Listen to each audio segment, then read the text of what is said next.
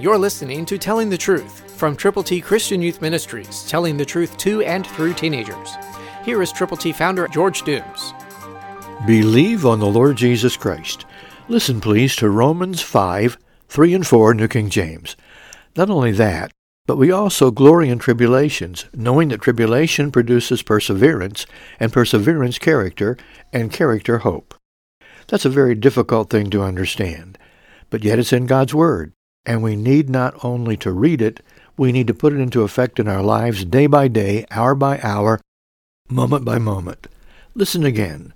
We also glory in tribulations, knowing that tribulation produces perseverance. Are you enduring? Are you experiencing tribulations? God is working in a wonderful way in our world, in your world, and He wants you to know that because you have a tribulation or two or three or more, that when you handle this properly and prayerfully, the tribulation brings about perseverance, and perseverance develops your character, and your character gives you hope. Hope in your horizon, not just for today and tomorrow, but forever. And God wants you to trust Him so much that you will persevere, that you will endure the tribulations. God loves you.